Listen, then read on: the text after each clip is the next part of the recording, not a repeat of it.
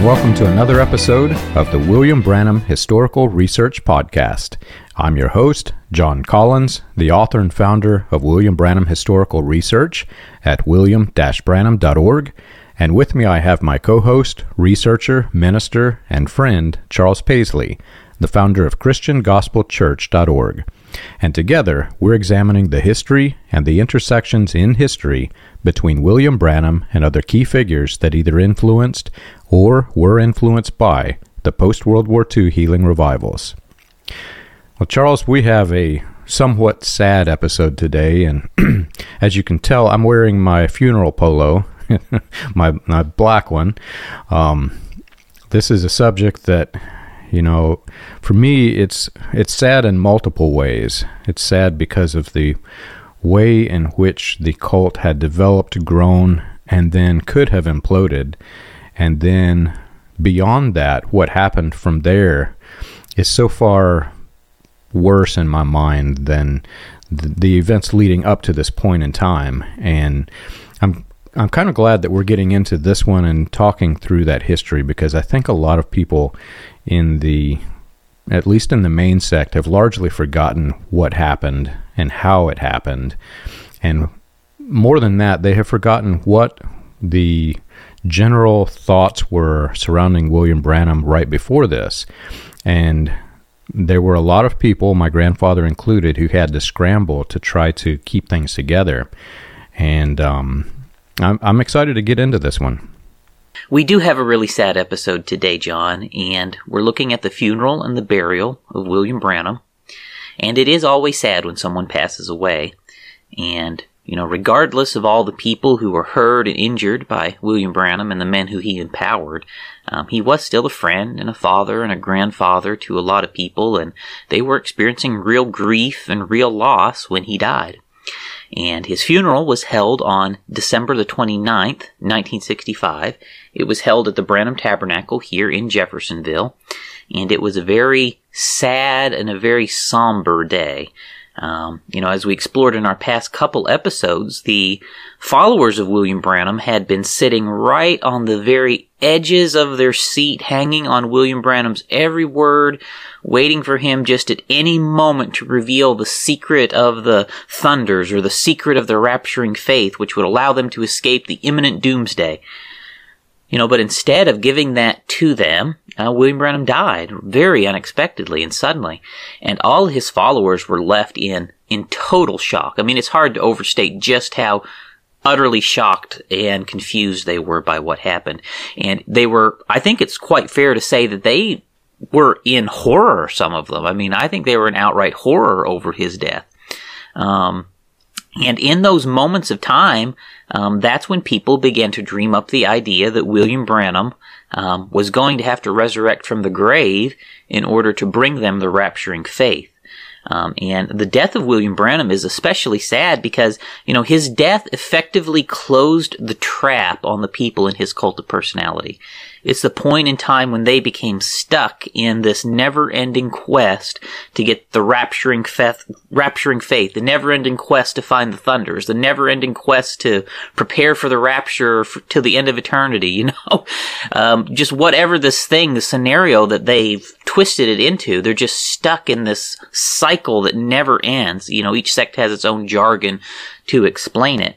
But since the day he died, every one of them have been chasing whatever this vague thing is they need to have the rapture, and it's something else. And as the people gathered for William Branham's funeral there on December 29th, a very large percentage of the people in attendance that day fully expected the resurrection of William Branham, and then to be followed imminently by the rapture.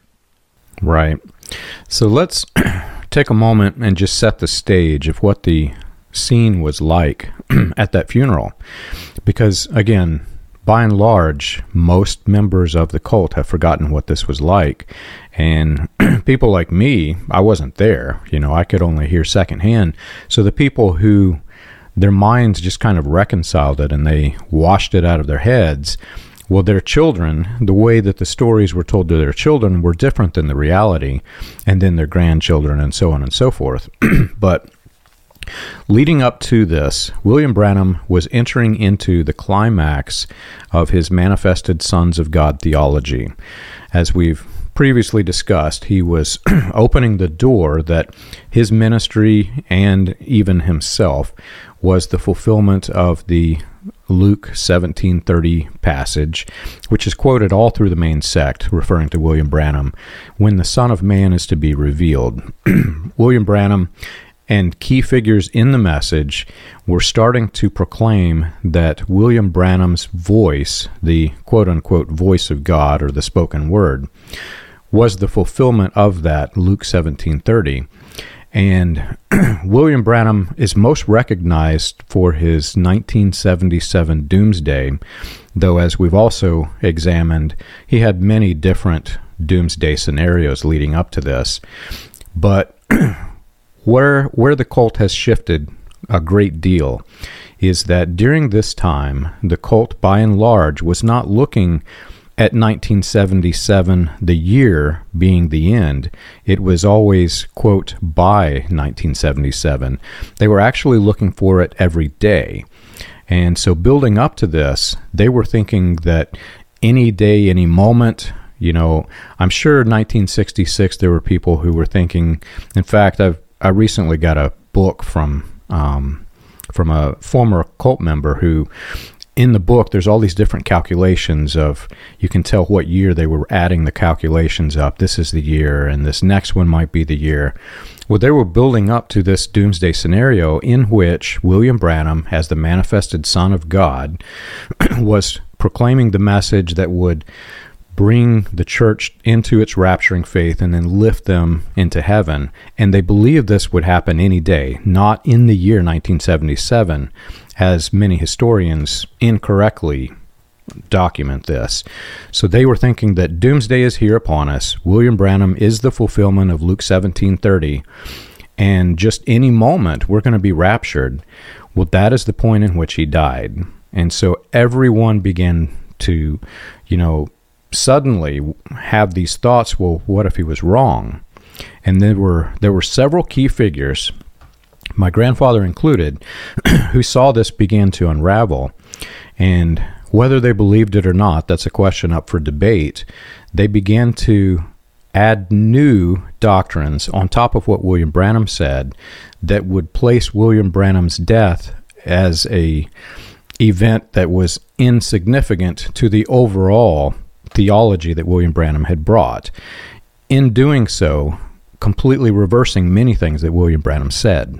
You're right there, John, because as you come into that time, there was, of course, William Branham's hardcore followers, but then there were more people on the fence who, they were toying with the idea of his Elijah claims, right? You see that in Joseph Matson Bose's Herald of Faith. He's toying with the Elijah claims. You actually see that in the Voice magazine from Full Gospel Businessmen. They're toying with those ideas. And there's lots of people on the fence. And when this event happens and he dies, all these people on the fence start to take a step back and realize William Branham couldn't have been who he said he was, right? Otherwise, obviously, he wouldn't have died. And so, you're right. The hardcore followers, they see this happening among their less brainwashed colleagues, I'll put it that way.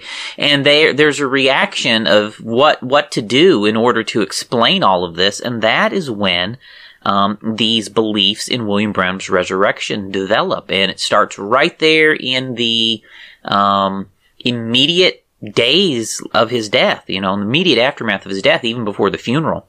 And I honestly think it is fair to say, John, that the majority of people in attendance at William Branham's funeral were expecting the resurrection of William Branham. I think that is a very fair thing to say. The majority were. And this may shock people in the message. The overwhelming majority of William Branham's hardcore followers that went on to produce the sects of the message that exists today, by and large, all believed in the resurrection of, or looking for the resurrection of William Branham in those days. Now, Raymond Jackson claimed he didn't believe it, but if that's true, he would have been an outlier, because I'm sure just about every other old-time preacher I've ever known has believed in the return ministry, at least at the very first. Most of them did. I mean, Perry Green did, Lee Vale did, Don Ruddle did, Roy Borders did, Sidney Jackson did, Ewald Frank did, Joseph Coleman did, Billy Paul did. You can just keep going on and on and on. Just about all of the key figures who were the shakers and movers in the message in its earliest days, they pretty well all did. I mean, all the deity people did too. We're all really hoping and expecting the resurrection of William Branham. And I think Doug Weaver captured it really well here in his book, John. And I'm just going to read a little excerpt out of his book for our listeners here. So just let me read that. He says, "The natural reaction to Branham's death was one of shocking disbelief. In the confusion that immediately ensued, expectations developed that the prophet would rise from the dead. Though the funeral was held December 29th, the burial was delayed indefinitely. The press conjectured that the reason was the belief in Branham's imminent resurrection, and a rumor circulated that Branham's body was embalmed and refrigerated. But in reality, the body was being kept in the attic of a Jeffersonville funeral home. At a memorial service on January 26th, so this would be the full gospel memorial service, almost like a second funeral. We're going to chat about that too. At that memorial service on January 26th, Billy Paul Branham explained the delay in burial, saying Mrs. Branham had requested it due to the injuries that she received in her husband's fatal automobile accident. Moreover, in the way of the tragedy, Mrs. Branham was unable to decide where she would live, Tucson or Jeffersonville, and she wanted her husband buried near her home. Nevertheless, expectations for Branham's resurrection on Easter increased. Much of the resurrection talk was largely attributed to Perry Green, though he denied the accusations. Others, even Branham's son Billy Paul, seemed to be hoping for an Easter resurrection, giving his testimony to a group of message believers on March 27, where he suggested that the months between his father's death and Easter were the time of the purification of the bride. Furthermore, Billy Paul asserted that Easter week had been set aside in the providence of God for the believers of the message to listen to some previously unreleased tapes, and he affirmed that his father had declared Easter to be the time of the year for the bride's rapture. So, John, I think that speaks by itself. By and large, the cult was expecting William Branham to resurrect and then the rapture to happen in Easter of 1966, and you and I both know that's true because we know all these people. We know that's exactly what happened. You know, the scene, again, was just so fascinating when you think about how this played out. Because, like I said, there were many people who realized that the ministry would crumble. And it wasn't a large crowd of people, but it was significant enough that the crowd itself made the local newspapers. Whenever the throng of people came to see William Branham, thinking that they were going to come watch a burial, it caused traffic jams throughout Jeffersonville, and it estimated 5,000 people had showed up for the funeral and burial, quote-unquote burial of William Branham, but there was no burial. They, like you said, they kept the body. And, you know, those 5,000 people, the majority of them were likely in the cult, and they were, you know, all of the cult at that time was thinking this is the end. This is whenever we're going to be lifted up into heaven with our great prophet. And then he died. And what happens whenever people die? Leaders have to scramble to try to keep everything together because people will quote unquote lose the faith. And so my grandfather was instrumental in bringing this resurrection doctrine. In fact, you can find his name mentioned in this in the newspapers. But it's significant to me to think about the two funeral services. One where everybody came, 5,000 people approximately came to see William Branham buried, in which he wasn't buried. And then the body was held from the grave from December until April. It was April 11th, I believe it was, whenever the funeral happened. Well, the crowd had largely diminished. There were only about 700 people who showed up for the second one, in which the body was actually buried. And so the cult was imploding. And what do you do whenever the cult implodes? If you're making a large amount of money, which a lot of these people were, you have to find ways to keep it together and attract people. But just based off of what I see in the newspapers, it seems to me that the cult was, it took a big hit. I'll just put it like that. It took a big hit in attendance and numbers of people who believed this thing. I'd say you're definitely right, John. There was massive falling off that came when William Branham died. Just like there's massive falling off when 1977 came and went, there have been events in message history where maybe even half or more of the message turned over and quit over it. And William Branham's death was one of those events where the majority of people who were following him before he died exited and did not continue to follow afterwards. And like we've mentioned before, some of them were rather large names in the message up to that point that left. It was some very important figures left at that point. And John, let me read a quote from the day of the funeral, and this will help people get an idea of what was being said. So after the funeral, there was a dinner for all the preachers, and this was actually said at that dinner from all the preachers. This is a quote from Lee Vale. He said, "Now William Branham is dead and shall remain dead. I don't know that he will. I'm confused as any man is confused. I'm afraid we're all a little afraid to express our secret thoughts and feelings because we don't understand this. Some were merely symbols, some was reality. We don't know." And so Lee Vale went on very strongly there to hint that he was believing and leaning towards believing in the return ministry, actually.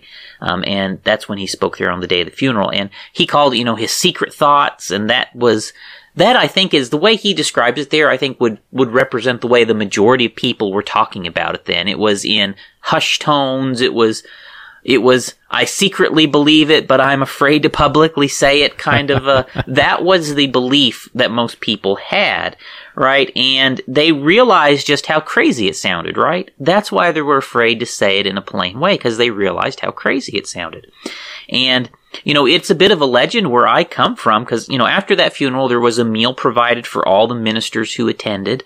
And there was additional men who took turns speaking at that dinner. And the main topic of the dinner after the funeral was the return ministry. That was the main topic discussed at that dinner. And Raymond Jackson and Lee Vale and Perry Green all supposedly got into a very heated argument at that dinner over the return ministry. And I think it's worth pointing out, John, the duplicity of the message ministers and message leaders here concerning the return ministry. Because the truth is, almost all of them were indeed hoping for William Branham's resurrection in those days, because it was totally bewildering to them for him to die. Like, it literally broke everything they were believing about the message when he died. His death totally dashed all of the expectations that William Branham had been setting with them about the third pull, and it just broke it all. Right, and the way that Lee Vale phrased that, for people who are genuine, open, honest people, they may miss this, but you, being a minister, you were around this. You're a genuine, open, honest person, from what I can tell from your personality. I'm the same way. I like to be around people like that. I don't like to be around people that you have to always wonder, what are they really thinking or what are they really saying? Because I grew up in a world where it wasn't like that. There were, among the people in the elite in the message, there's a very public face and there's a very private face. We've talked about this before too. And the way in which these men who are masters of manipulation, the way in which they work, it's called planting a seed. Lee Vale can say something like this. Is he rising from the dead? I don't know. Well, that I don't know opens the door for somebody else to follow up and say, I believe he is, Brother Vale, and then that carries on and carries on. And to the average person who's just sitting there unaware of the way in which the cult elite think, act, and behave in private, they would think, oh, this is just a normal progression of time and people's thoughts, progressive revelation, they call it. But no, you've been in these meetings, I've been around people talking about it. This is kind of a planned strategy, man. They get together and they talk about the overall doctrine as a whole as it's going to end up, and then they gradually introduce little quote-unquote nuggets, they call it, and they'll introduce this little thing, and what it is planting a seed that some other minister is going to water. But the whole doctrine, by and large, has already been fully thought through, which is likely what happened at this dinner that you're talking about. So for anybody who has a genuine heart and doesn't think through that strategy, I'll remind them of the secret audio tape of Lee Vale that was sent by William Branham, wherein Branham starts asking Dr. Vale to begin planting the seeds about William Branham's 7 letters in his names, in his alias, I should say. And Lee Vale is one of the people who planted that seed so that William Branham could water it and grow it into this weird claim about 7 letters in the name. So this is a man who is familiar with the way in which William Branham manipulated the people. He says something like this. Now, I can't say what was in his head or what his thoughts were, but it looks very, very sinister from what I can tell just from the outside looking in. Right. They were definitely secretly harboring and promoting the belief in the resurrection. And at that immediate outset, John, at the immediate outset of his death, most everyone was at the very least entertaining the idea of a return ministry. They were all at the very least entertaining that idea. And as time went on, as you come into 1966, and then especially into 1967 was really the strong turning point here, but it became very apparent that William Branham was not going to resurrect. And a lot of them kind of quietly let go of the return ministry ideas by the time you get into 1967. So, over a year after he's died. And at that point, that's when you get people starting to pretend that they never actually had believed it to begin with. Lee Vale and Perry Green are 2 good examples of that. Yeah. They definitely believed in it, and then they definitely changed their mind, right? But you generally would never pick that up catching it. They would just like in that book, but Perry Green denied it. Perry Green, no, they believed in this stuff back then. Absolutely, right? And they're just trying to, after the fact, cover it up. And while people tried to walk away from it, though, other people doubled down on the return ministry ideas, John. And as far as I know, the main sect of the message still promotes the idea that William Branham is going to resurrect for the return ministry. And one piece of evidence I have here that I could show you, here's a signed letter I have from Billy Paul. This is from 2004, and in this letter he says, "Yes, I personally believe that there is yet a further work for Brother Branham to do, or that is what I see in this message. I believe that he will be coming. He will be here at the coming of the Lord Jesus and will point the bride to the bridegroom and say, 'Behold the Lamb of God,' for this is what I understand. I don't understand it all, but I believe it." And this letter here I have is signed by Billy Paul Branham, right? So right here he's saying William Branham has a further work to do. This is return ministry stuff. So I believe it is true that the main sect to this day, the William Branham Evangelistic Association, Voice of God, as far as I know, they still widely promote the belief in the return ministry of William Branham. And to be clear, most Christians believe in a resurrection, a resurrection of the saints.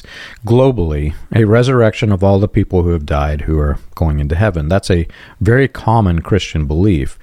But we need to be very clear that this is different than that, because the way in which they present this is that there will be a small resurrection of the quote-unquote bride before the main resurrection, in which I grew up in the main sect, in the return ministry sect, so this is completely different than probably even what you believed. But we believed that there would be this little tiny group of people that would resurrect, and wherever they were in the world, and it would be a small group, they had to make it back to this alleged rapture tent, in which William Branham had this little room in the rapture tent where if you were able to make it to the tent, and they always said it's going to be very difficult, the government will try to stop you, the enemy is surrounding it. There was all of these weird phrases that they would use. Well, if you made it there, then William Branham would take you into this little room, into the tent, and he himself, William Branham, would give you your new heavenly body. And that was before the main global resurrection of the dead that is, most Christians do believe that. So this is it's a rapture before the rapture. Yeah, and what you have is, as you come to 67, some people started to spiritualize all of that, realizing William Branham would never come back, to literally give them the rapturing faith in the little room in the tent, right? And they found ways to then spiritually transform it into something else, and then this, the rapturing faith thunder stuff is going to come some other way. And it's really sad, John. Honestly, I mean, this stuff is it's really sad how these people's minds were so warped that they felt they had to keep this thing going when the man died and clearly proved that what he had told them was a lie. Oh, yeah. And it's really difficult because William Branham, as we've just recently examined, he was losing his mind, and that's documented even by his own words. He was losing his mind, and he came up with all of these weird extra-biblical notions that just logically can't, even in the way he presents them, logically they can't happen. But some of them, the men who carried the torch after William Branham died, some of them came directly from William Branham, but some were new additions. And so the water gets really muddy as to what did William Branham say that was wrong, and then what was added later that was wrong. Right. So just kind of looking at that Jeffersonville funeral service, like you mentioned, the newspapers report that about 5,000 people signed the guest book at the funeral home. And that does give us a pretty good idea of the number of hardcore message believers from those days. Because the overwhelming majority of the cult made it to that funeral. Just about everybody who is anybody found a way to get to that funeral home. And they were not just from the U.S. and Canada, but they came from Europe, they came from Africa, they came from South America. Everyone who is anyone found a way to get to that funeral. And many of them, they were treating it like a matter of life and death in order to get there because nobody knew what was going to happen. And these people were desperate. They truly believed the ticket of rapturing faith was with William Branham. And they did not know what was going to happen next. These people were really desperate. And so I think that number of 5,000 signatures there, and that of course would include people who were not in the cult that came to visit too, right? But I think that represents the most accurate figure that we can use to gauge the size of the message there in 1965 in terms of the number of followers. And it's not nearly as large as most people imagine. Everybody knew everybody else. There's old-timers you could talk to who could sit down and they could basically list off the names of all the churches that fellowshipped and all of the families, right? It really was not as big as you might imagine back then, or people would lead you to believe.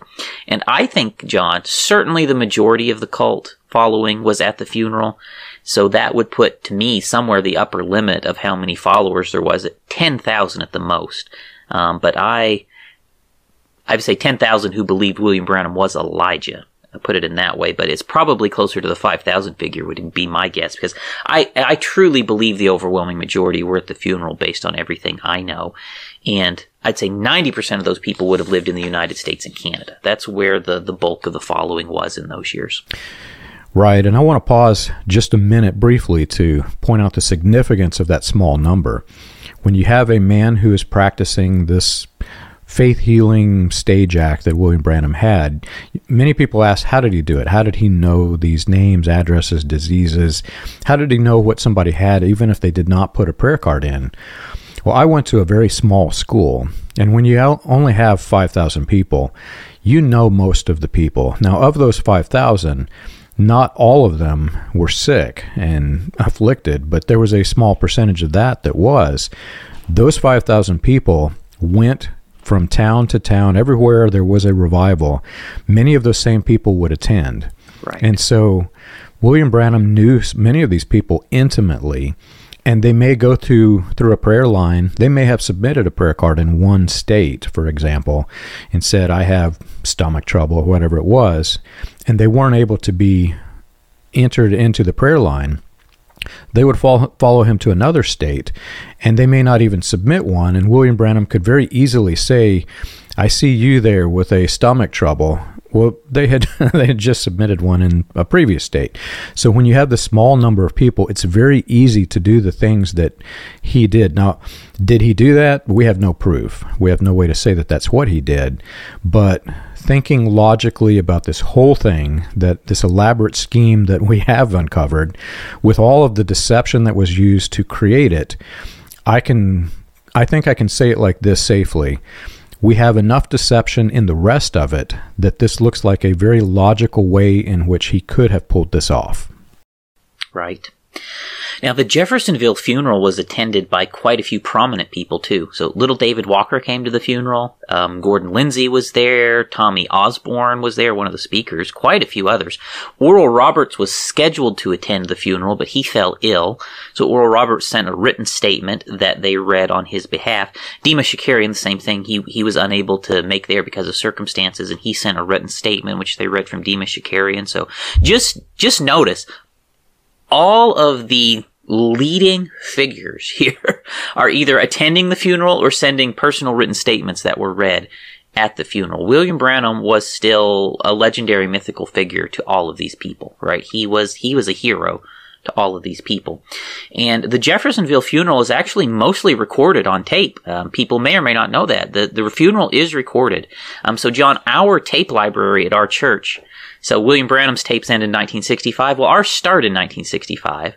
And the first tape in our library is the funeral of William Branham, because our pastor was one of the men who officiated it, along with, your grandfather did, Don Ruddle did, right? Brother Neville. So the 1965 funeral is the first tape in our tape library. So yes, the funeral is recorded.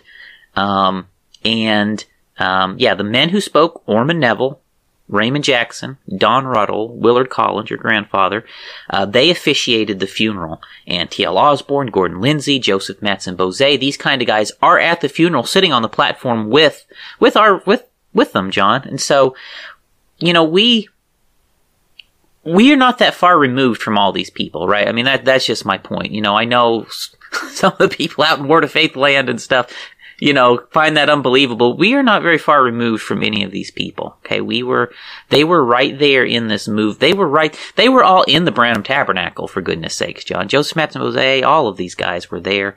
And as you listen to that funeral tape, it really gives an insight into how William Branham's lieutenants, though, were handling his death.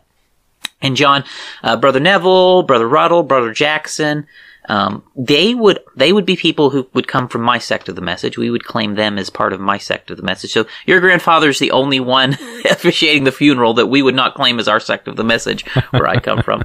So we would generally say our sect of the message officiated William Branham's funeral. And as you listen to the tape, they were openly declaring William Branham as Elijah to everyone. Brother Neville did, Brother Ruddle did, Raymond Jackson did, and they were publicly affirming William Branham was Malachi 4 at the funeral. And you hear big, loud agreements from the audience. So from that recording, you really get the sense that the overwhelming majority in attendance at that funeral believed William Branham was Elijah. You can get it by the loud, audience-wide amens whenever they would say that. And if you can receive it, this is that Elijah that was to come. Yes. All Scripture has their twofold fulfillment. And then probably, I think, the most disturbing thing on that funeral tape to me, John, is when, it's actually your grandfather, sorry, when he went into that really deep fear-mongering at the funeral, and he tells the audience that they are being surrounded by their enemies, and is really scaring all the people at the funeral, telling them they're in some sort of imminent danger. It's the same kind of thing I heard in message churches my, whole life. The belief that just any moment the government's going to swoop in and get everybody, and God only knows do what to them, right? But he's doing that at the funeral, for goodness sakes. And by his death,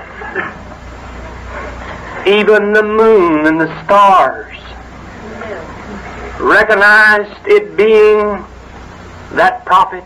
Amen. Of Malachi 4. Amen. The enemy had surrounded the camp, and the enemy has us surrounded today. Yes. The enemy surrounded the camp, and there was only one source of help that was left, and that was the little messenger the dove to get through, that he might be able to bring help to rescue those that were surrounded. Down at Shreveport, Louisiana, Brother Branham said the little dove got through. He was wounded. His leg was broken. His left side was torn up. His head was bloody. But he got through with the message. I declare unto you this morning, this evening, that there's help on the way. I had actually not listened to the funeral service until you sent it to me when we started talking about going through this episode. I'd never heard it. And I'm triggered by a lot of it, so I didn't listen to the whole thing, but I did listen to my grandfather. And what's funny is, to the main sect of people who knew my grandfather, most of them would say, wow, that's quite a bit different than what Brother Collins used to preach. But it really isn't. If you knew my grandfather privately, this is exactly the kind of things that he would say. There was always this big conspiracy that the government was watching the message and that the FBI had men stationed all around Jeffersonville so that they could peer into what we were doing. There were people that just went absolutely nuts with this, especially in the inner circle of my grandfather. I won't give his name, but I have a family member who honestly, truly believes that if he goes to the store and he buys a radio, the government has some equipment that in the speakers of the radio can transmit the audio of the inside the house into vans that he swears are parked outside of in his neighborhood, outside of his house. And things like a television, his reason for not owning a television goes beyond what William Branham said. He swears up and down that even those old, back during the CRT days, those big old glass televisions that they had, he thought that they could be reversed remotely as a video camera and they could see inside your house. And so he lived in mortal fear that the FBI was watching his every move. And, you think, okay, that guy's a nut. But he's not the only one in this area that's like this, man. Oh, God have mercy, no. I think I mentioned this probably in one of the episodes I'm doing with James, but he believed his computer monitor could do this, and I was in one day and he had his monitor facing the wall, and I was like, man, why you have it facing the wall? Nobody can type like this. You can't see your monitor. And he said, the government can watch you through those things. And so when he stepped in the other room, I quickly wrote this little program that at random times throughout the day, it would throw up the blue screen of death and it would say, you're in violation of Federal Code BR 549. The monitor must be in an open and unobscured area of the room at all times. And I come back and he had it completely duct taped and trash bags over it. But this is, it's funny and it's a side story, but this is the way in which these people surrounding my grandfather, who was very close to William Branham, that's the way that they mostly all of them that I knew believed this kind of weird thing. And again, William Branham is losing his mind in the later years.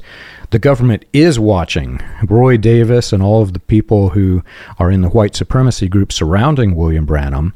So it would make sense that William Branham was in fear of being watched. He even mentioned, I think we mentioned this in the mental health episode, he was in fear of being shot. So I have to say that there is a strong likelihood that all of that weird fear-mongering came from William Branham's private statements to the cult elite. Wow. The message does have a deep fear of the government. I don't know that it's necessarily universal, but certainly among the people where I come from, very, very strong. Very, very strong in the message community, this fear of the government. I mean, when Ruby Ridge happened, governments could do something just like that to us because they don't, when Waco happened, when Gerald Winrod or the Gordon Winrod stuff happened, just on and on, when all of those things happened, our our preachers were always telling us this is the kind of thing that the government is going to want to do to us one of these days. And really just crazy stuff. And, that really came in strong in the message community, I believe, after the Kennedy assassination. I really think that is when that started, from what I can tell. And the fact that it comes through at the funeral, I think, gives us a pretty strong witness that the fear of the government had already built up very strong among the people all the way back there in 1965. And that fear of the government has evolved differently in different parts of the message sects over the years, but I know where I come from, there is abject fear of the government. Before I left, the preachers were telling us the government was going to attack the church. One man had a dream that the soldiers would come in and abuse the women and shoot people and stuff, and that is actually what my sect of the message believes is going to happen, with the doomsday race war stuff, that the churches are going to be attacked, and they really believe very terrible things are going to happen and the government's going to have a part in it. It's really horrific imagery that they put out, and there's overtones of that right there in the funeral. So back to the mindset of the cult. Again, it's a small number of people, approximately 5,000. Of those 5,000, you have to take away a percentage of people who were just in the campaign teams and their men, such as T.L. Osborne, etc. So you've got this small number of people, approximately 4,000-ish, that believe that the rapture is imminent, the leader has just died, and they all show up at the funeral in December thinking that something big is going to happen. And I remember growing up with stories about this event, and they said that they saw signs in the sky and all of these different things that, we've examined some of this. There's really no way to prove it. There is no record of any stars aligning or anything of significance during this time. But that was the mindset of the people. They believed that something was happening, and whether it existed or not, they said that they saw something, and little signs like a dove flying, etc. They would say that this was a proof that our prophet is coming back, or whatever was their weird extra-biblical theology. But then they show up, he's not buried, and the body's being held. And so now the conspiracy of his return grows even further. Why is the body being held? Why are they keeping him upstairs in the funeral home? So these people return home thinking that, wow, the cult elite knows something that I don't. I wonder what it is. I wonder why they're doing that. When is he actually going to be buried? And so the question of what is going to happen with the body takes the mind off of the, oh no, our cult leader just died. I wonder if I'm in a false religion. And what happened, it's a sleight of hand technique. Rather than allow people to focus on the death and the burial, now they focus on the question, what's going to happen? What am I in? What do they know that I don't know? And so it excites the people all the more, those that didn't fall away, to try to think of the different outcomes that can happen because the body didn't go into the ground. Right. So after the funeral on December 29th, they did not have a burial. Instead, like I read from Doug Weaver's book, or what you can read out of the newspaper articles, William Branham's body was stowed away in the attic of the Coots Funeral Home in Jeffersonville. And his body stayed there in the attic of their funeral home December, January, February, March, April. According to Rebecca Branham in Only Believe magazine, there was a vault in the attic where they kept the body stored, but it does not really sound like it was refrigerated or frozen or anything like that.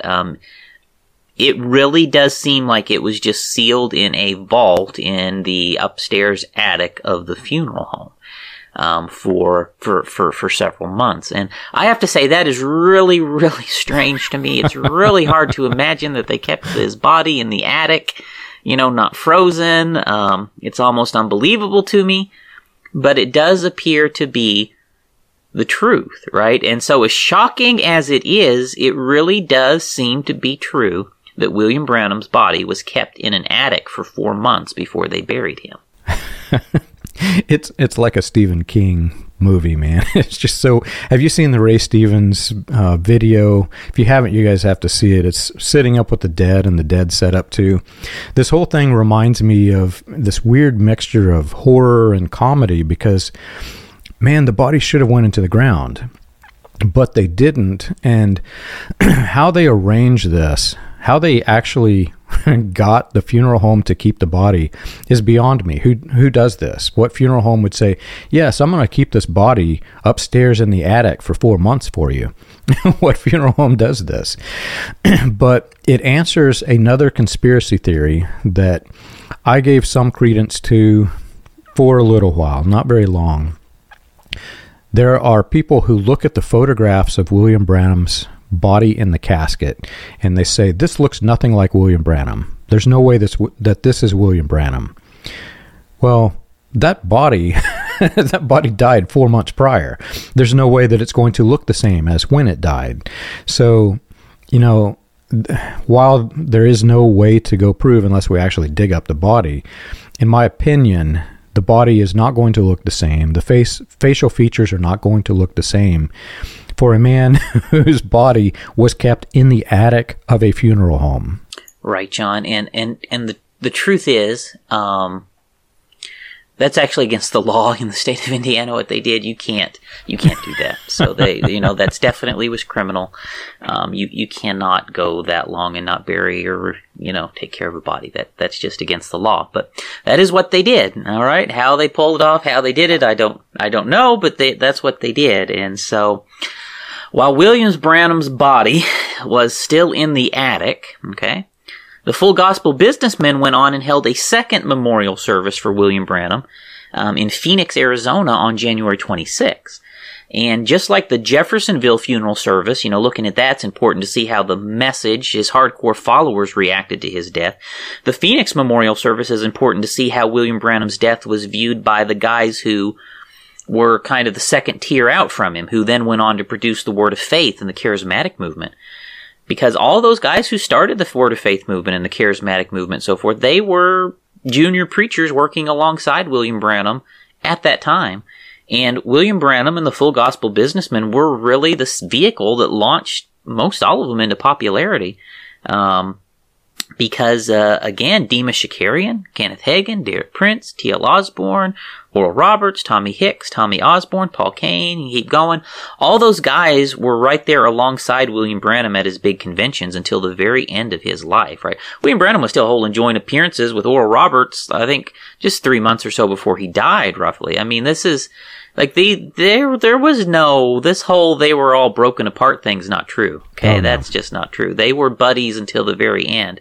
And they all looked up to William Branham like a big, mythical, legendary figure. And Oral Roberts, in a lot of ways, had already eclipsed William Branham a little bit before he died. I'd say as you come into the 60s, Oral Roberts has eclipsed William Branham in popularity and in, I would say, even financial support from the Full Gospel Businessmen. He's ahead of William Branham. And it's worth pointing out again, too, that Paul Cain totally disappeared right after all this. No idea what happened. Paul Cain just totally disappeared after all of this. So it's not only William Branham's position with this group becoming vacant here. Paul Cain's also disappearing, and that position becomes vacant here at this same time. And that's when you see the junior preachers like Derek Prince and Kenneth Hagin and so forth. That's when you see them move up into these more prominent roles with the Full Gospel Businessmen. It's right here when this happens. And in terms of the Full Gospel Businessmen, I think it is fair to say that Kenneth Hagin and Tommy Osborne and Derek Prince were the big winners when William Branham died. They're the men who picked up his mantle in that arena, and they ended up with the emerging TV slots, with the financial support, which, had he lived, would very likely have went to William Branham, because Voice of God, or rather Voice of Healing, the Full Gospel Businessman, I'll get it right there, because the Full Gospel Businessman was the financial engine behind all of that. They partnered with Pat Robertson to fund the programs for the CBN network starting in the 1960s. And that was the big breakout for all of these guys onto television. And that happened just shortly after William Branham died by the same man, the same network that William Branham was a leading figure in just before he died. Yeah, and it's just, again, the body should have been in the ground. It's just so odd. It reminds me of a circus. you've got the funeral event wherein the body should have been buried.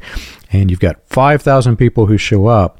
And then the Full Gospel Businessmen out in Arizona, it's like a circus. Step right up, step right up. Let's see the dying man that should have been buried and isn't. Now, they didn't have the body on display there, I understand. But they were attracting the same peoples that would have attended the revivals of Branham, gathering these people in Branham's name. And you can call it a memorial service if you want, because that's what it was. But from a business standpoint, it was much bigger than that. This was a culling of the people of William Branham's cult of personality, not the cult following, but the following of the stage act. This was a culling of those people in order to build what came next for them, which this is the point in which everything began to split and splinter. William Branham's cult, the cult that I grew up in, that's whenever it began to form, and then all of this circus act turned into circus act Christianity, I'll call it. It turned into this weird thing that it was a bigger shift into the wrong, in my opinion, than what it was before. Yeah, so that is very interesting, John, and I think you're right. That funeral could be looked at as an attempt by these guys to siphon off some of William Branham's followers to themselves. I mean, I think that's definitely something that was going on there. And you're right, it was not free. You don't get into the Full Gospel Businessmen conventions for free. You have to buy tickets. So it was also a money-making process as well. So, William Branham himself had been scheduled to preach that Full Gospel Businessman Convention in January. Like, he was the head speaker that was going to be speaking there.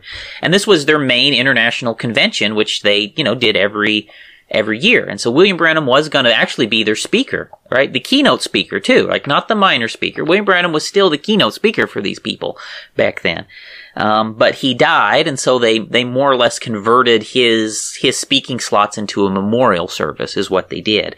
And so it's not the Jeffersonville message crowd so much that was at this Phoenix Memorial, but it's the Full Gospel business guys from around the world. Like, they flew in from all over the world to attend this convention. And so this is really what today we would call the Word of Faith people and the prosperity preachers. That is who is primarily at this Phoenix Memorial Service. It's the people who are the leading figures of the early charismatic movement that's there. They're the ones who attended the service. So let me read you some excerpts from men who spoke at that service too. And this one is from Roy Borders. Roy Borders was a Latter Rain preacher who had been at Sharon Orphanage, and he was preaching in Latter Rain from the very beginning, and he was a message follower, as far as I know, for the rest of his life. I believe he was working at Spoken Word or Voice of God there in his later years. But I'm just going to read from him what he says to the crowd. He says, "Who was this man whom we bear witness tonight? What was this great ministry? I would like to personally testify to this man of God, the one who stood in his presence and beheld the works of the Lord. As the Queen of Sheba said to Solomon, I would like to refer you to the Word of God. Men have opinions of the Word, but the only thing we can really stand on is thus saith the Lord. The Word of God foretold that these days would come, and I believe it with all my heart. Malachi 4:5 says, Behold, I'll send you Elijah the prophet before the coming of the great and dreadful day of the Lord. I'm just going to stop off there, but basically and essentially, Roy Borders was very plainly telling everyone in attendance that William Branham was the Elijah. And he's just flat out saying it in there. And then he also tells them he's the seventh church age messenger.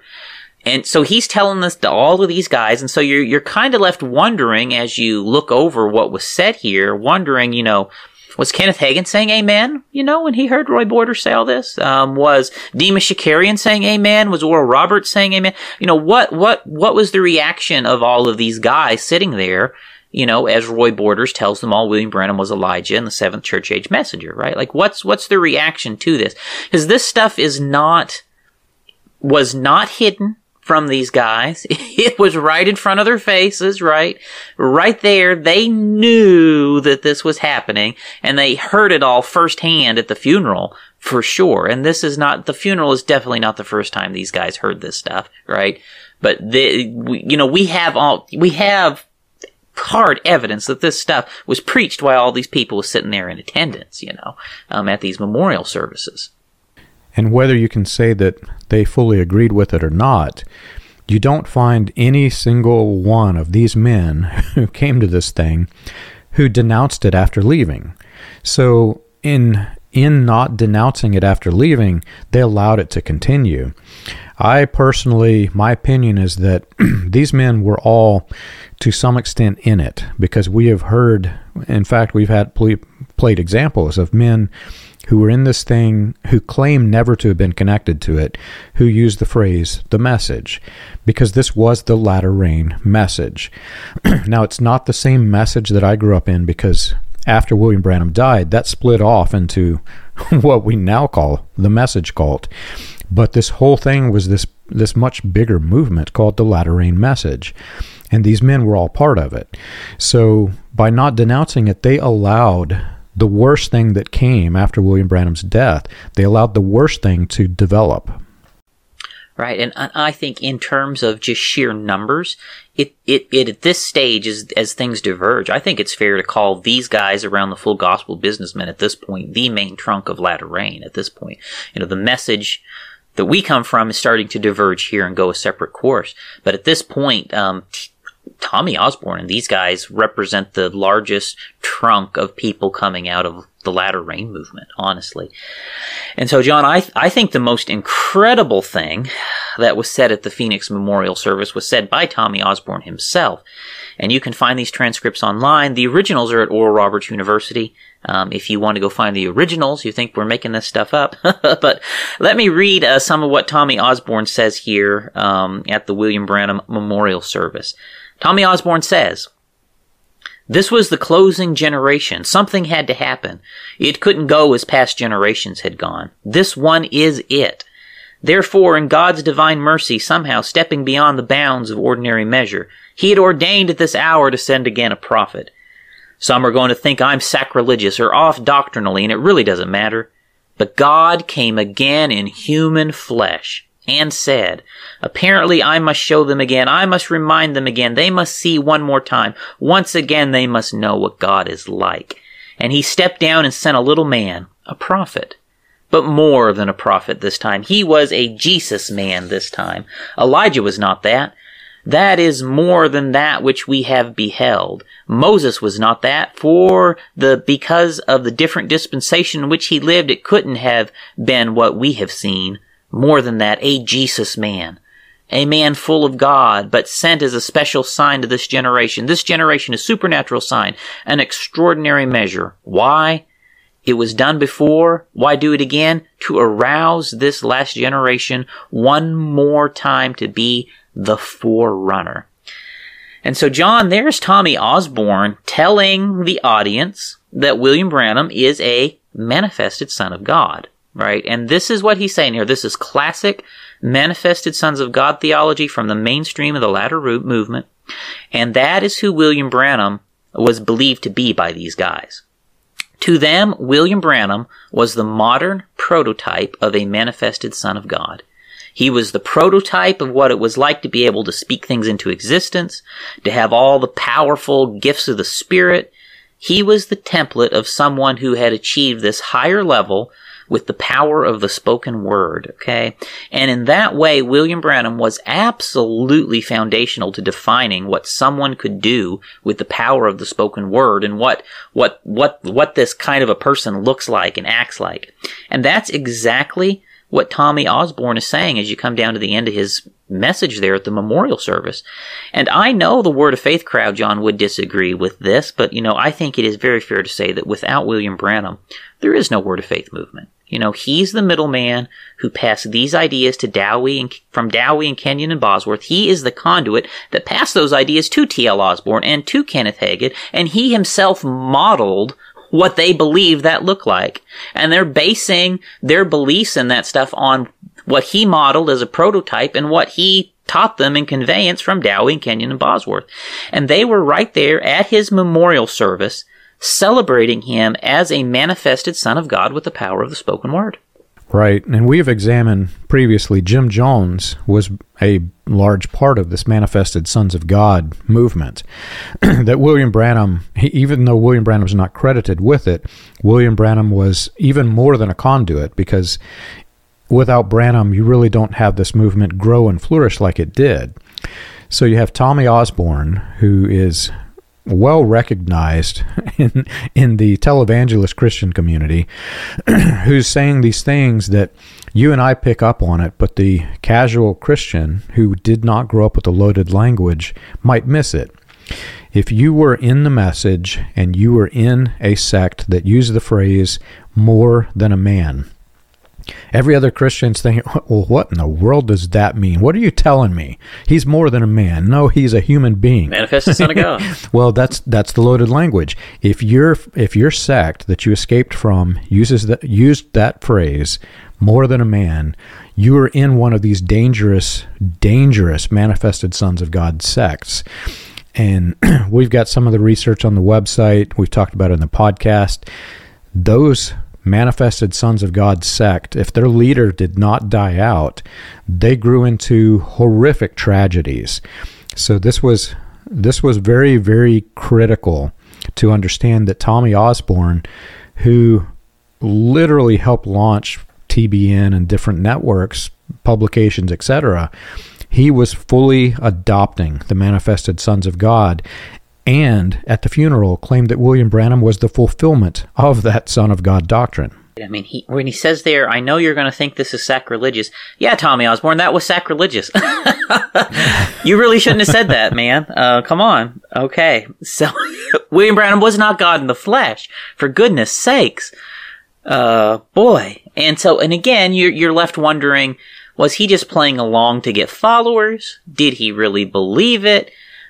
I lean towards he really believed this stuff back then, you know. At the very least, he was teaching it not just to get William Branham's followers to follow him. He also was teaching it outside of this, I hate to say.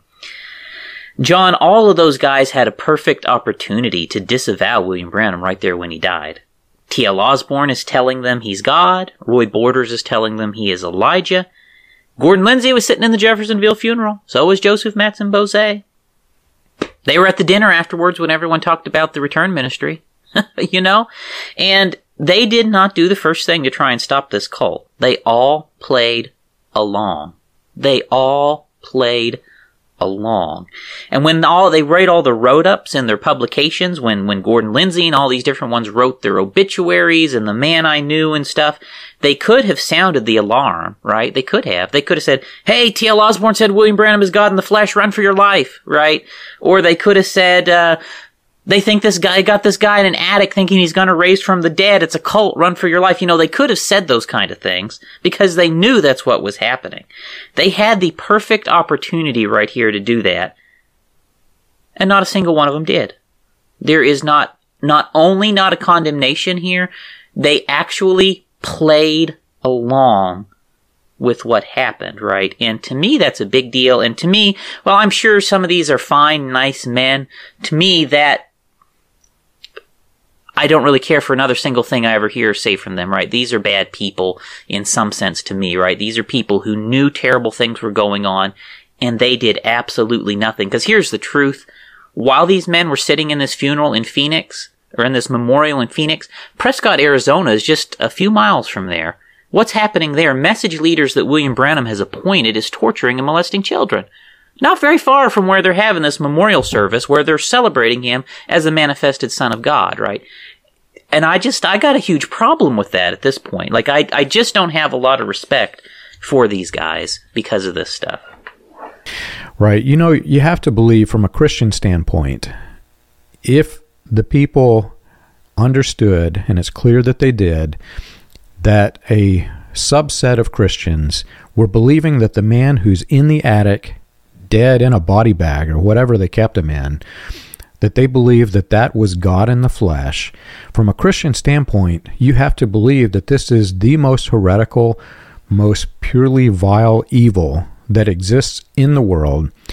And if you're a Christian, you have to stop it. So this is the point, Charles, that, you know, I can't say that these weren't Christians. I'm not the judge of that. but I strongly question it, because every Christian that I know who is a Christian, who is a devout Christian, if they knew that a group of people were worshiping a guy in a dead body bag, they would immediately try to stop it. And most of the people that I know who are devout Christians, they don't have a big enough voice to stop it. You know, all they can do is just talk among their peers. The men that we're talking about had global presence. They had the ability to stop it, and they didn't. Some of them joined in, like T.L. Osborne joined in it. That's from a Christian standpoint. From a humanitarian standpoint, like you said, we have the park in Prescott, Arizona. We have all these numerous things that we've examined in this cult. From a humanitarian standpoint, just understanding that people were that manipulated that they could believe it. The right and ethical thing to do is to stop it. If you know people are going to ruin the lives of their children, if you have any decency in your body, you are going to try to stop it for the sake of the children. Not a single one of these men in attendance, to my knowledge, ever did. No, and where's the discernment? You know, where's the compassion? Where's the love? Where is the concern for the body of Christ? None of them had that. None of them had it, right? None of them did. I mean, and it is despicable. I mean, it's despicable, honestly, you know, looking back. And most all of these people are dead now, you know, and so there's just nothing to be done about it. But it certainly leaves a very bad impression with me of all of them. And especially with all of those ones that trotted out their prophecies 30 and 40 years later, pretending like, oh yeah, we knew he was bad all along. Then why did you go along with it all those years, right?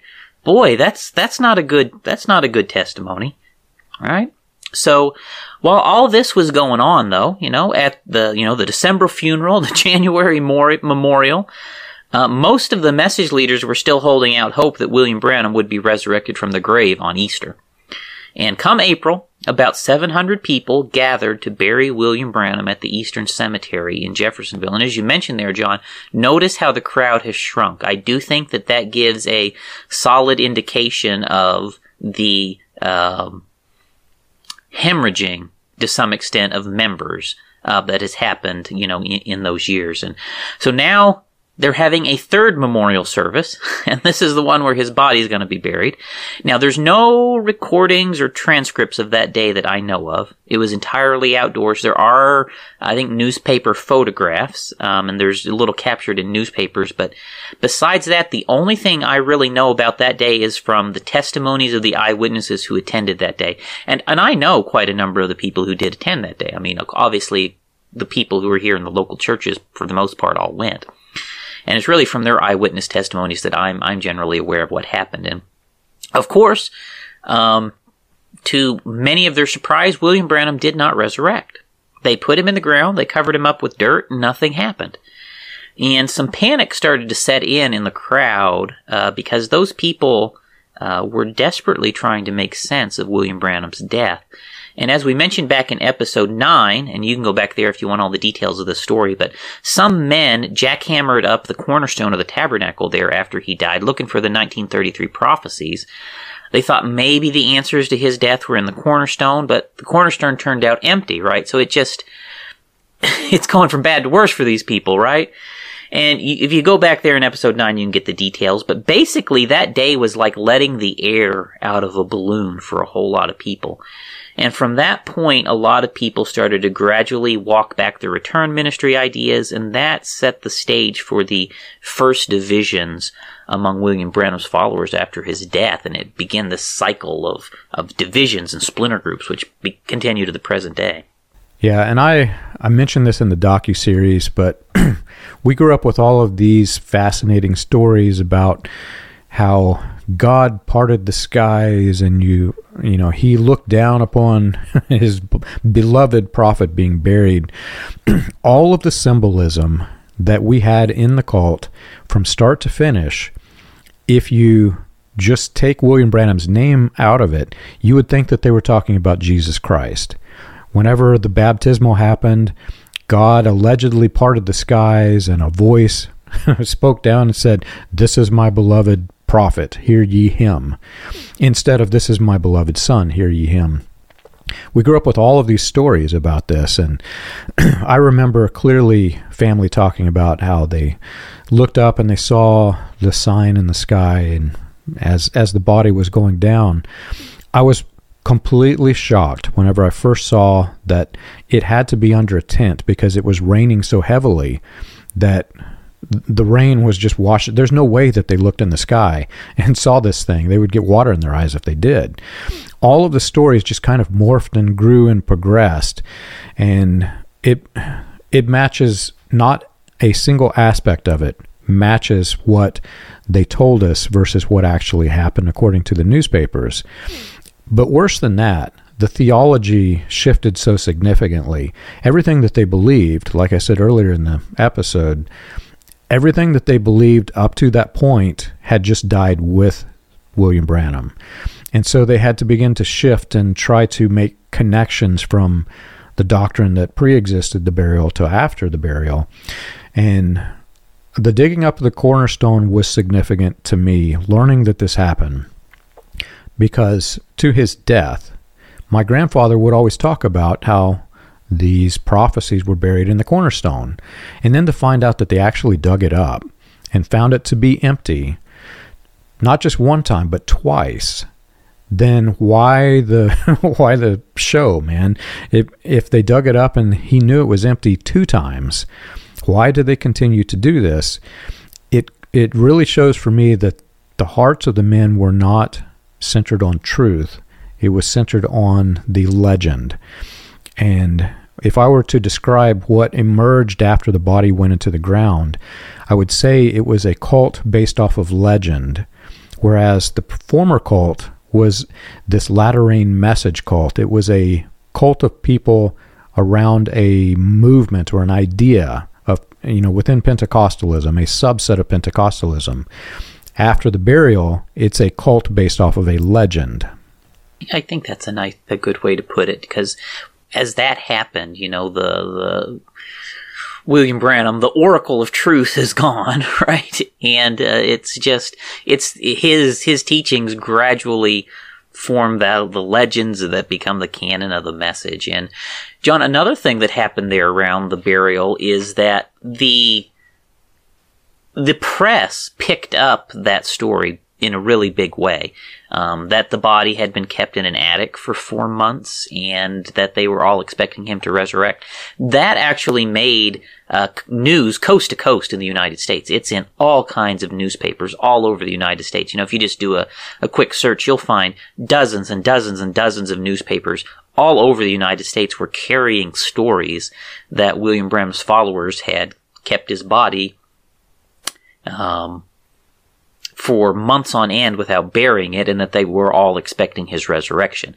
So the cult took a really big PR hit right there when all of this happened too. And I think that also has somewhat to do with some of the people starting to distance themselves from those ideas of his resurrection right there as well. So it was a very bad time for the message. And I would say, John, I don't want to venture a percentage or number, but a large faction of followers of the message fell away and quit believing the message. Between William Branham's death and 1967, there was a very large collapse in membership in believing in the message in that year or two of time. I would say that's accurate. The newspaper said that there's 700 people, of which 20 came from out of the country. So if you take that small number of people, especially compared to the 5,000 before, not everyone believed in the resurrection. So of those 700, I would say, there was a percentage that did, but there was probably a larger percentage that did not.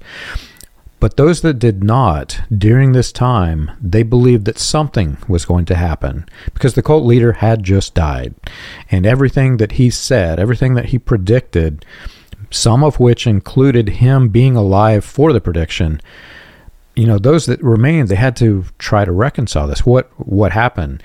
And many of them came to the funeral thinking that there is going to be some great event. Whether he rises or not, something big is about to happen, because otherwise, why did they keep the body out of the grave? They could have buried him at that time. So, for me, I look back at this group of people, and I have to think from a mental standpoint. Of the 700, you had people who were giving it one last chance before they separated. So the 700 would have diminished even further after the burial, and nothing happened. So the cult is by and large dying out. And from there, where it grows, again, it's a cult of legend, but it's a cult of legend that grows internally. Right, and so with William Branham buried and in the grave, the message started to go through some big evolutions in their ideology. They experienced a very large turnover in membership. And with cults in general, when they go through events like this where their deeply held beliefs are proved wrong, what happens is the people who are more awake fully wake up and escape, and what's left is the more radical people stay, right? So these cycles actually shift the cult more and more radical over time, right? Every time there is a prediction, it fails, the lucid people leave and the radical people stay, and gradually the balance shifts further and further towards radical people, right? And that's what happens here. So William Branham dies, and the cult as a whole takes a shift to the radical side of things as the more lucid people wake up and go somewhere else. And I don't know whether we'll do another episode or not where we examine what happened next with all the different sects of the message, but right here is where the lines start being drawn for the early sects of the message, which are going to emerge. With William Branham gone, people started arguing about the return ministry, about the nature of the rapturing faith, about the nature of the seven thunders, about the nature of the Lord descending from heaven in 1963, about the nature of what level of a manifested Son of God William Branham had really been, right? All of these things become very big divisions early on in that period of time. And that is what sets up the lines that start to divide the early sects of the message. And by the time you get to the end of 1967, those lines were fairly firmly established. Lee Vale and his group were going one way. Raymond Jackson, the groups I come from, were going another way. And very gradually, group after group peeled away from the main sect. Joseph Coleman and his people peeled away in the 70s, somewhat after that. Ewald Frank and his people started to peel away after that. You kind of continue down to the present day. And they're probably at this point, after the copyright wars happened, right? That's when Perry Green and Ed Biscoe and all those type peeled away. It's just continued to the present day with group after group after group peeling away from the main sect. And then the subsects then start splitting as time goes on. And by the time you come down to the present day, John, I would say there are easily 100 different sects of the message out there. There's about 10 large international sects, and then dozens of smaller ones out there today. Right, and I think it's also critical to point out that as the sects began to emerge, like you said, there's a shift towards radicalization. When you hear that word, it's a scary word because you look at radicalized leaders like Jim Jones that were in this thing. There's danger associated with radicalization. Not all of the sects, however, were dangerous. Some of them were just deeply heretical. Others were somewhat benign. I've been to some branches of the cult where if you didn't know that William Branham was the founder of this religion, you'd simply think, oh, this is a Pentecostal group. They're just a Pentecostal group that they give unusual credence to the things by this one minister, which was William Branham. Other groups went deeply, deeply heretical, some to the extent that the legend morphed into he was not a manifestation of God, but he was God. So you've got all of these different groups that are in the message, but the one single thread that kind of binds them all together was the fact that they all believe that in one way or another, William Branham's words on the recordings were important to the Bride of Christ. Right, and as we bring this episode to a close, John, in one way this is the end of the story, but in another way this is just the beginning. The message changed and evolved a whole lot after William Branham died. By the time you get into the late 70s and the early 80s, the message by that time had fully disconnected from Kenneth Hagin and T.L. Osborne and those sort of figures. But there had still been some level of relationship between the message and those up until that period of time. Then Paul Cain made his comeback in the 80s. He was preaching in the message churches in the 80s. In the 90s, Paul Cain was still coming around message churches. At the exact same time, he was, visiting the Kansas City Prophets and working with them and kicking off the third wave of Pentecostalism. He was on both sides. And the 1970s and 1980s is when the message, in its current form, really took shape. It was in the middle 1970s that spoken word finally finished creating the transcripts of all of William Branham's sermons, in English anyway. And men like David Mamalis started producing study guides and indexes and concordances in that period of time on William Branham's sermons. And that was the period when William Branham's sermons really started to be treated like scriptural canon, right? You're looking late 60s and into the 70s. And Joseph Coleman, as far as I know, Joseph Coleman is the man who introduced the idea of preaching using Branham quotes as the basis of his sermons. He started doing that in the early 1970s, and that really caught on. And that's a practice that spread widely in the message, preaching from William Branham quotes. You'll find that very widespread.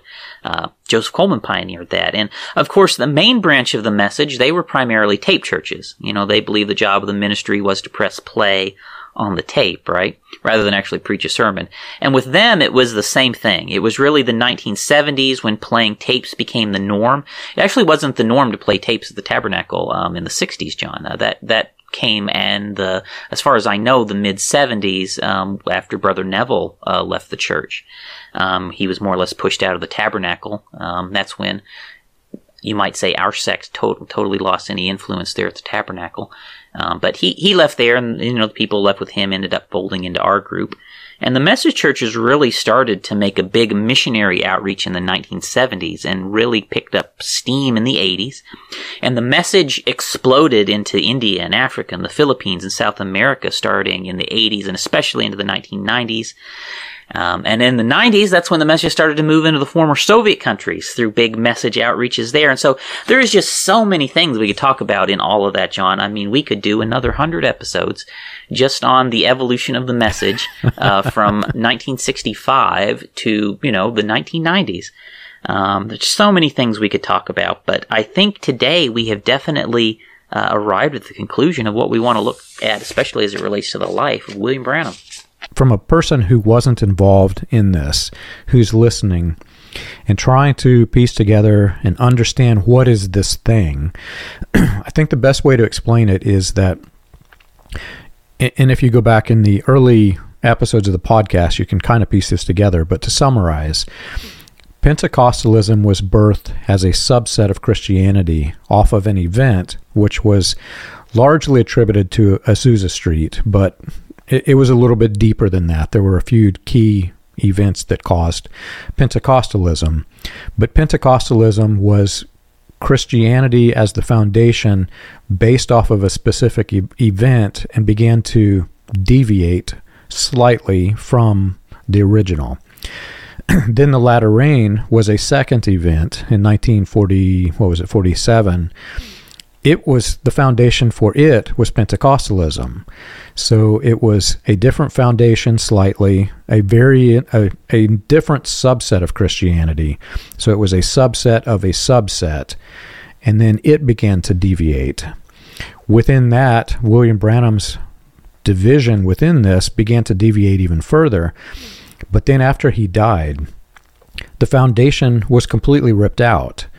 No longer, I was shocked, Charles, when I learned that this thing was actually based off of the Latter Rain movement. I had no idea, because I grew up in the main sect where the foundation was truly the legend. It wasn't a foundation of Christianity. It wasn't a foundation of Pentecostalism or Latter Rain. They'd completely obliterated that foundation, and a new foundation was established that wasn't any of those things. It was literally a foundation of the legend.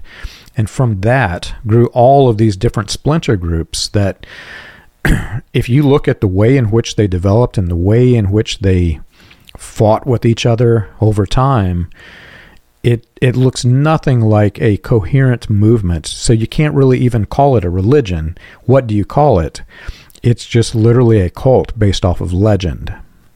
Right, and that's a really interesting way to put it, and that really does get to the very heart of the difference, I think, between the sect of the message I come from and yours. Is our sect of the message was keen to hold on to our history coming out of Pentecostalism, and we were very keen to be able to trace our roots all the way back to Azusa Street through the Latter Rain movement and everything. So the history of the whole thing was important to us, I think, maybe in a way that it wasn't in other sects, because we definitely traced our roots there, and we were always kind of public about all that. And so, like, we always had an awareness that we were descended from the Latter Rain movement. We always had an awareness that we claimed our roots all the way back to Azusa Street through Bosworth. So it's very interesting just how everything moved and evolved, and how it caused the groups to diverge and to go their different ways after William Branham died. And it really is a incredible story, in one sense, the story of the message, both incredibly interesting and incredibly sad. It is a fascinating, confusing, complicated, intricate history that hopefully the past 100 and something episodes that we've done, even though it skims the surface, hopefully it gives some insight into what this thing was, how it developed, what it grew, what it became, what it grew into. And then we take it to the point of the body goes into the ground. Now, Charles, at least for the main sect, none of that really applies, because they either ignore or they rewrite all of that history. And so what it develops after this is even more fascinating. But if you've enjoyed the show and you want more information, you can check us out on the web. You can find us at william-branham.org and christiangospelchurch.org. For an overview of the historical research of William Branham and the healing revivals, read Preacher Behind the White Hoods, a critical examination of William Branham and his message, available on Amazon, Kindle, and Audible. Join us again next week. We've got a great episode coming.